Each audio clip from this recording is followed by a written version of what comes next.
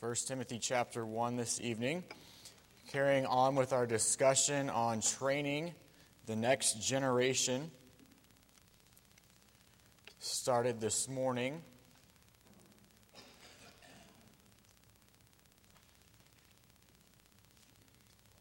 See if I can get this to work here.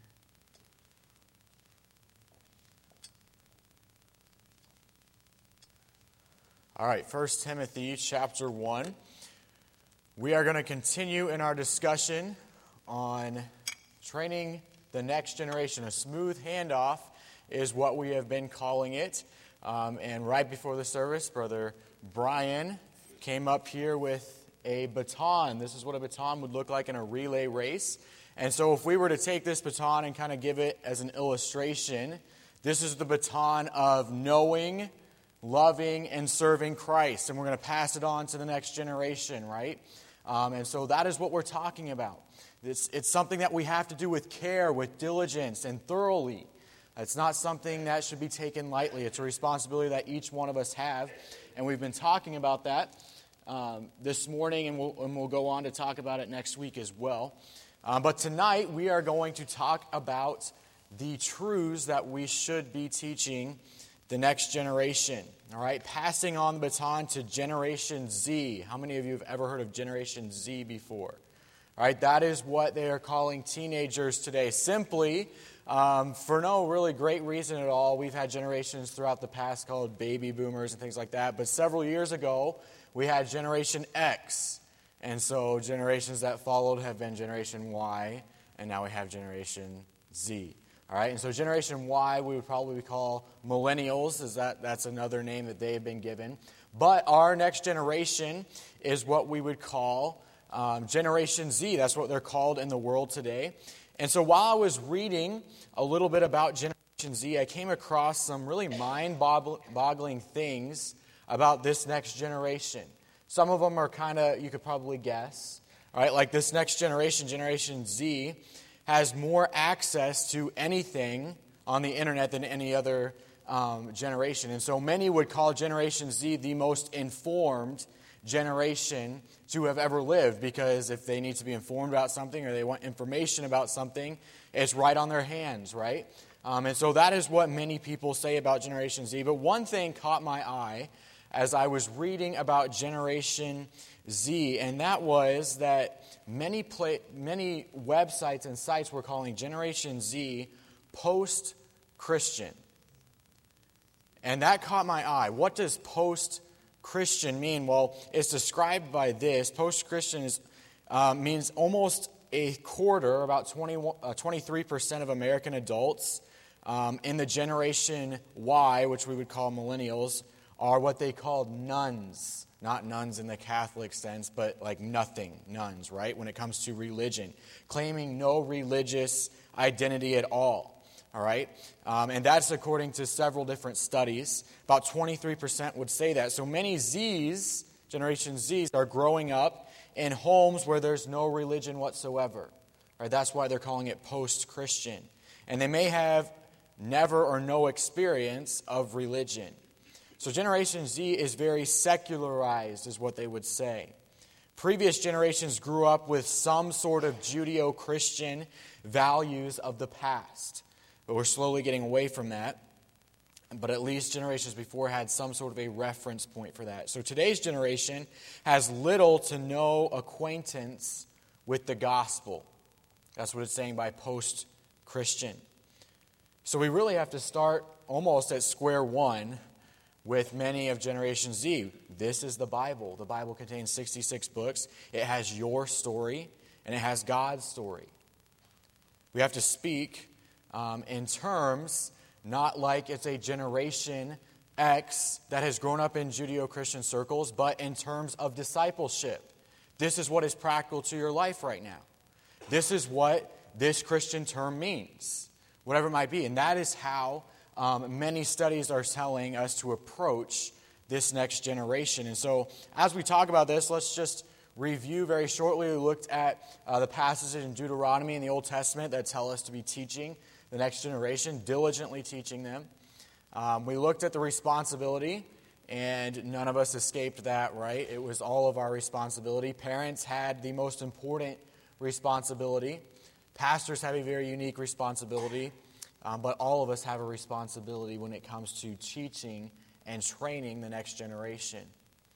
Then we talked about lessons that are taught over a lifetime, but in Generation Z, they're being lost in simple moments.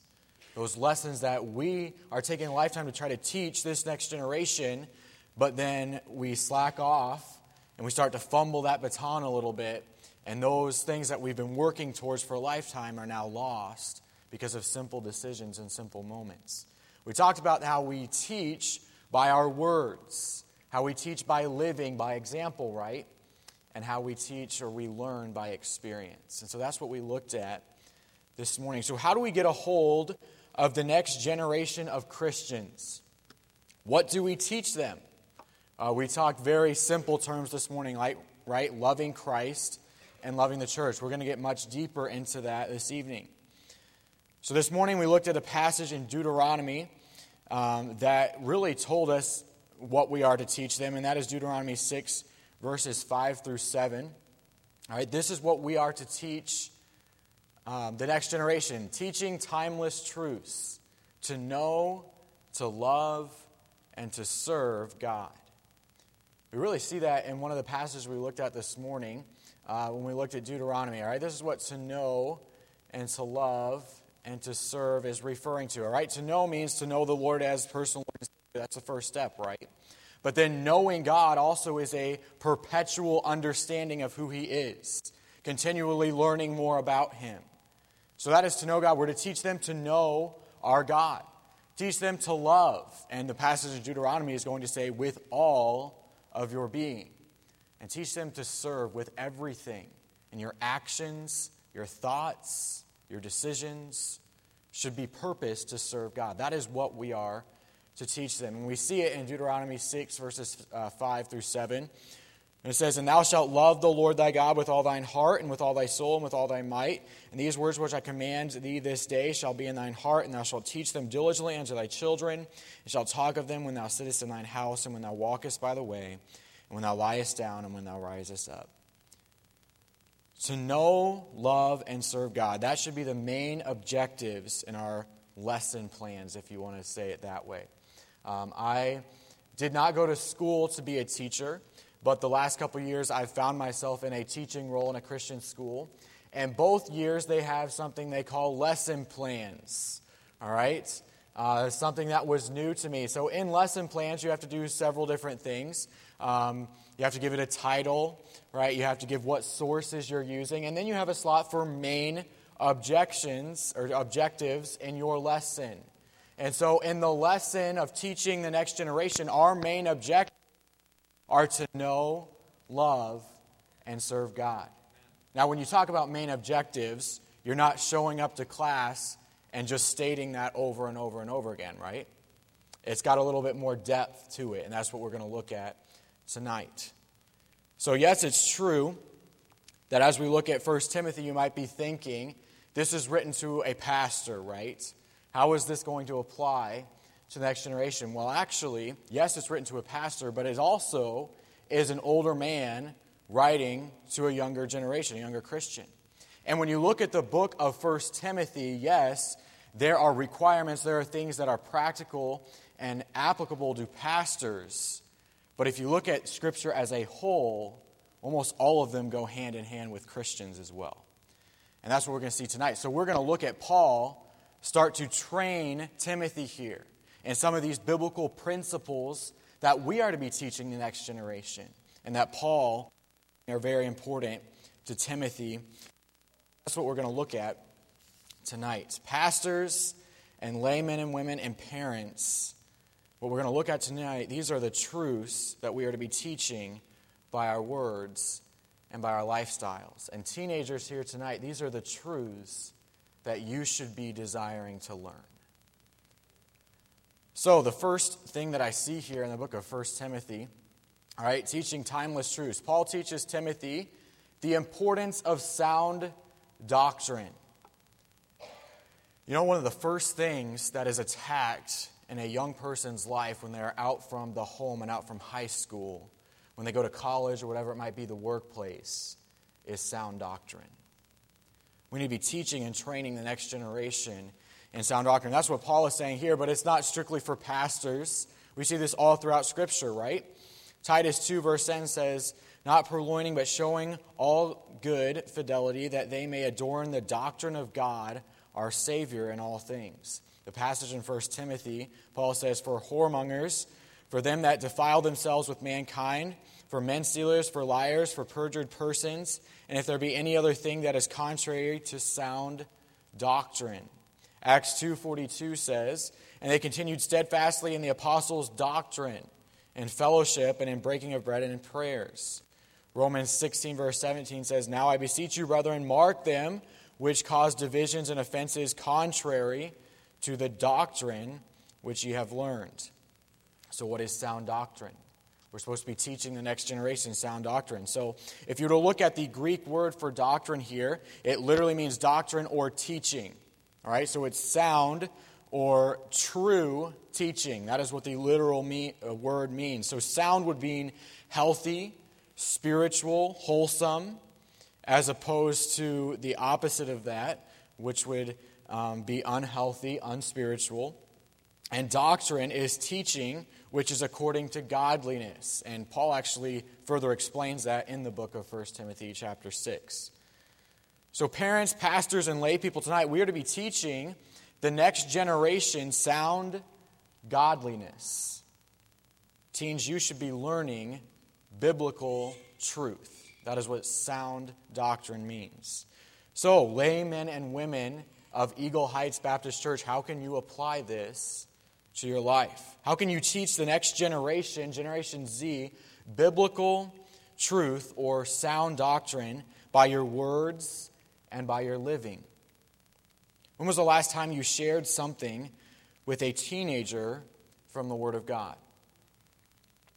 You went up to a teenager and said, I have been praying for you, and actually have been praying for them, and said, I want to let you know what God taught me this week. Maybe that's too much work to ask. So maybe you can apply it more practically. And Pastor has graciously set aside some services that we call works of God services. Maybe you need to stand up and give a testimony of sound doctrine while the next generation is watching and listening. Maybe we can take it a step further and apply it to those social media apps. You know, like Snapface and Instabook or whatever they're called, right? I'm just kidding. I'm not that far removed from this generation, okay? But maybe we need to take it to that, right? If the next generation were to look through your Facebook or your social media, would they be finding sound doctrine? Or are they finding something contrary to that? Hey, if you have a platform for it, why not promote sound doctrine? Why not promote biblical truth? This is something very practical that we can be teaching the next generation. That sound doctrine, that biblical truth is very important. If you have a platform for biblical truth, then you need to use it, whether it's your words, whether it's your lifestyle, whether it's your social media, whatever it might be. Pastors, how can we apply teaching the next generation the importance of sound doctrine? Well, are we putting the appropriate study into God's Word to be able to accurately state God's truth and God's Word, not our own opinions or not our own stories?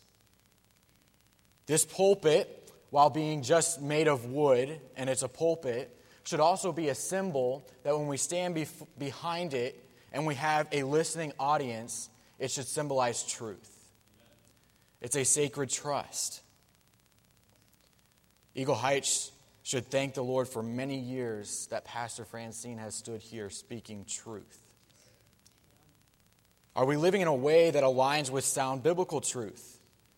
If the next generation could pick apart our life, pastors, would they find sound doctrine or biblical truth? That is how we teach the next generation sound doctrine.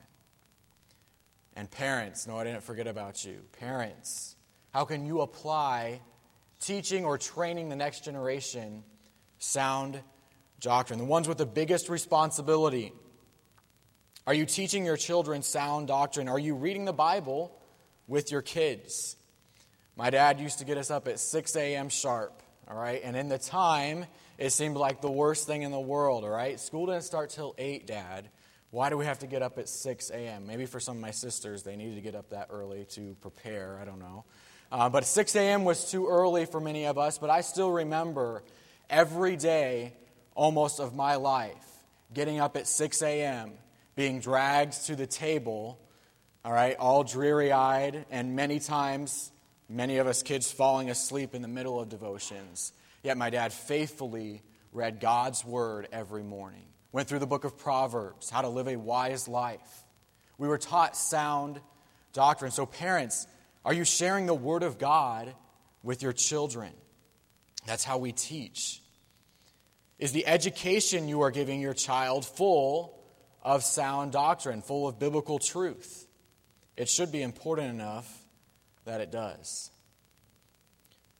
Are your child or children's devices used for sound doctrine? Are the movies including the opposite of sound doctrine? If that's true, we can look exactly what Paul is saying and say, you better beware of that. Anything that is contrary to sound doctrine, Paul is saying, you need to stay away from that. But unfortunately, we're teaching the next generation that it's okay to be as close to it as possible without actually committing the sin, right?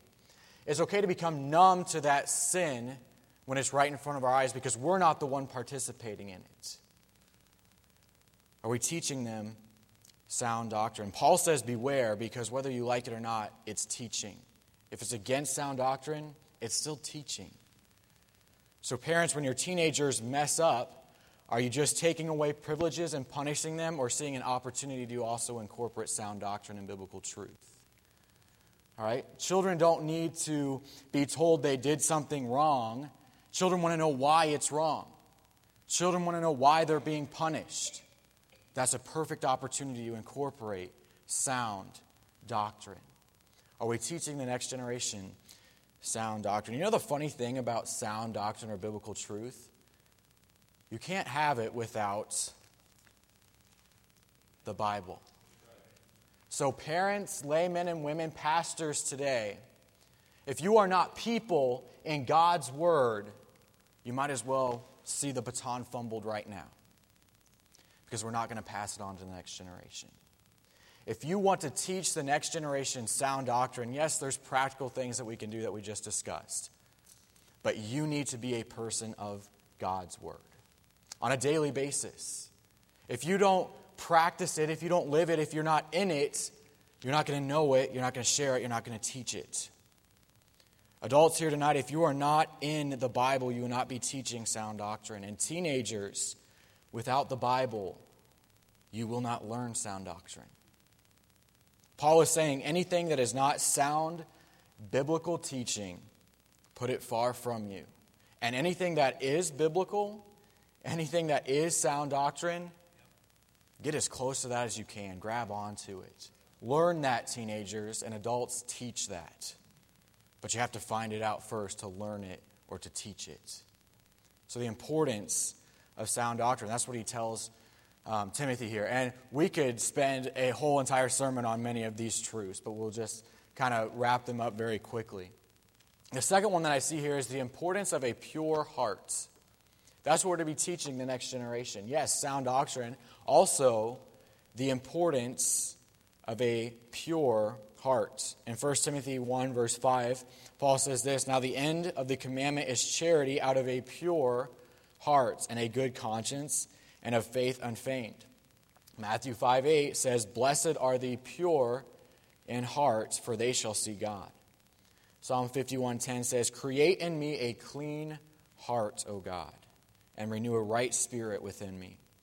James 4:8 says, "Draw nigh to God, and he will draw nigh to you. Cleanse your hands, ye sinners, and purify your hearts, ye double-minded." And Proverbs 22:11 says, "He that loveth pureness of heart, for the grace of his lips, the king shall be satisfied." training the next generation to have pure hearts will be an impossible task if we are not living with pure hearts ourselves. So when you see the word pure, really what it means is clean. All right, so that's what I think of when I think of the word pure. It's something that is clean. Now, when I hear the word clean, I also hear my mother's voice saying, clean your room, right? Or clean whatever mess you just made. For years, I shared a bedroom with my younger brother, who most of you have met now, Tom. We shared a bedroom together, and looking back now, we probably also had the messiest bedroom. And so we were told regularly to clean our room. Now, at this stage in our life, I remember a specific time, we were both in elementary, and sound doctrine was not what my brother and I were cleaving to at this time when we were told to clean our room. In fact, you might think this is lame or get a kick out of this, but actually what we were cleaving to was a phrase said in a Winnie the Pooh movie that we had just watched. All right, we were told to clean our room, and we had just watched a Winnie the Pooh movie named Crud. And it was all about Christopher Robin's messy room. And his mom told him to clean his room, and then the adventure happened all under his bed where he shoved all this stuff. And we will remember that at the beginning of the movie, there was this kind of jingle or song that said, the best place for all this stuff is under the bed. And that is what we were cleaving to, not sound doctrine, but we were told to clean our room. And so we were very naive and weren't thinking that our parents could walk by at any time. And we start to clean our room, and we are literally singing this jingle along with throwing everything under our bed if we were not giving it away already. And so my mother walks into us smiling from ear to ear, singing this jingle and throwing everything under our bed. See, our definition of clean was just moving it to another spot, right? Just to take it out again later. But that's not what my mom wanted from us. She wanted it clean. She wanted the corners clean. She wanted under the bed, back in the corner, or whatever it might be, the dirty socks. She wanted it all taken out, and she wanted the room clean, without mar, without spot, without filth. She wanted it clean, usually because we were having company over or whatever it might be. See, to have a pure heart means to have a clean heart. And that's what Paul is telling Timothy, and that's what we need to train the next generation with. A clean heart. To have a pure heart means to be living in an acceptable way before God, in public and in private. Blessed are the pure in heart, that is, whose minds, motives, and principles are pure, who seek not only to have the external actions correct, but who desire to be holy in heart and who are. Man looks on the outward appearance, but God looks on the heart. To have a pure heart means to have pure motives. When I think of a pure heart, I think of one of the times Christ, I believe it's in Mark 7, and he has a run-in with the Pharisees. Imagine that, right? And his disciples decide to eat without washing their hands. And the Pharisees have a huge problem with this, right? This was tradition. You wash your hands before eating so that you're not touching something that's not unclean when it goes through your mouth. And the Pharisees let Christ know, all right, that they were basically stalking Christ and his disciples and said, we saw your disciples eat without washing their hands. And Christ's response to them is very sad. He said, you Pharisees, you're so concerned with this tradition. This isn't even a biblical principle here, Pharisees.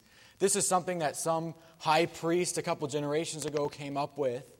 And you're so worried about that right now, but Christ tells them, your heart is far from me. So when we talk about purity or cleanliness, we're talking about a matter of the heart. It's motives behind why we do what we do. And that motive should be to please God. You see, we're not teaching the next generation all the outward things of Christianity. We're teaching the next generation that the inward motive is to know, love, and serve God. And when they capture that and when they learn that, then they're going to find some of the outward things are a product of that. But we're teaching the next generation that the heart needs to be clean. The motives need to be pure before God. That's what Paul is telling Timothy here. We could say that it's very fit that the word pure is joined with heart when we look at Matthew chapter 5 and verse 8. Because as bright and shining resemblance or image it may be seen, a clear and pure looking glass is the same as the face or the countenance or the actions of someone who is shining forth service and love for God. Purity deals with sin or filth. It is living a life as far as possible from that as you can.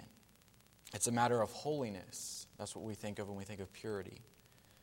And the standard of purity is God. What is acceptable before Him? Unfortunately, we're training the next generation in the area of purity, and the world around us is beginning to look a lot like the time of Lot and Sodom and Gomorrah. And if you study the character of Lot, you'll see something that's very interesting. The first time Lot is addressed with Sodom and Gomorrah, his initial response is, that is wrong. That is a sin.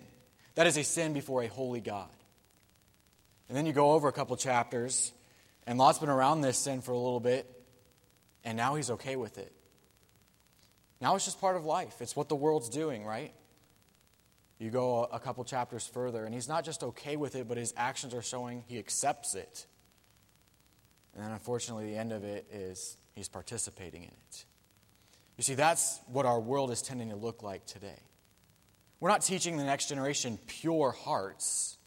We're teaching the next generation that it's okay to become stagnant and have no effect whatsoever when sin is brought before their eyes. When the right response of a pure heart is when you see sin, when you see the Lord's name taken in vain, or you see something immoral, that should automatically trigger a response that is not right.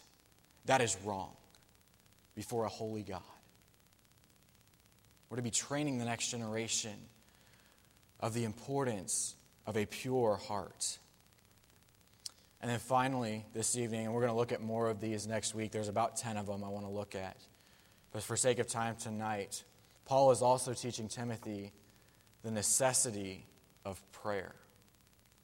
See, we're to be teaching the next generation, all of us tonight, by our words, by our example, by the experiences that we give them. We're to be teaching them sound doctrine, biblical truth. We're to be teaching them the importance of a pure heart. We're also to be teaching them the necessity of prayer. If you look here at 1 Timothy chapter 2 and look at the first 8 verses, maybe in your Bible you would see before chapter 2 something like a prayer or thanks for all. You see, Paul goes through a prayer here and the importance and necessity of prayer.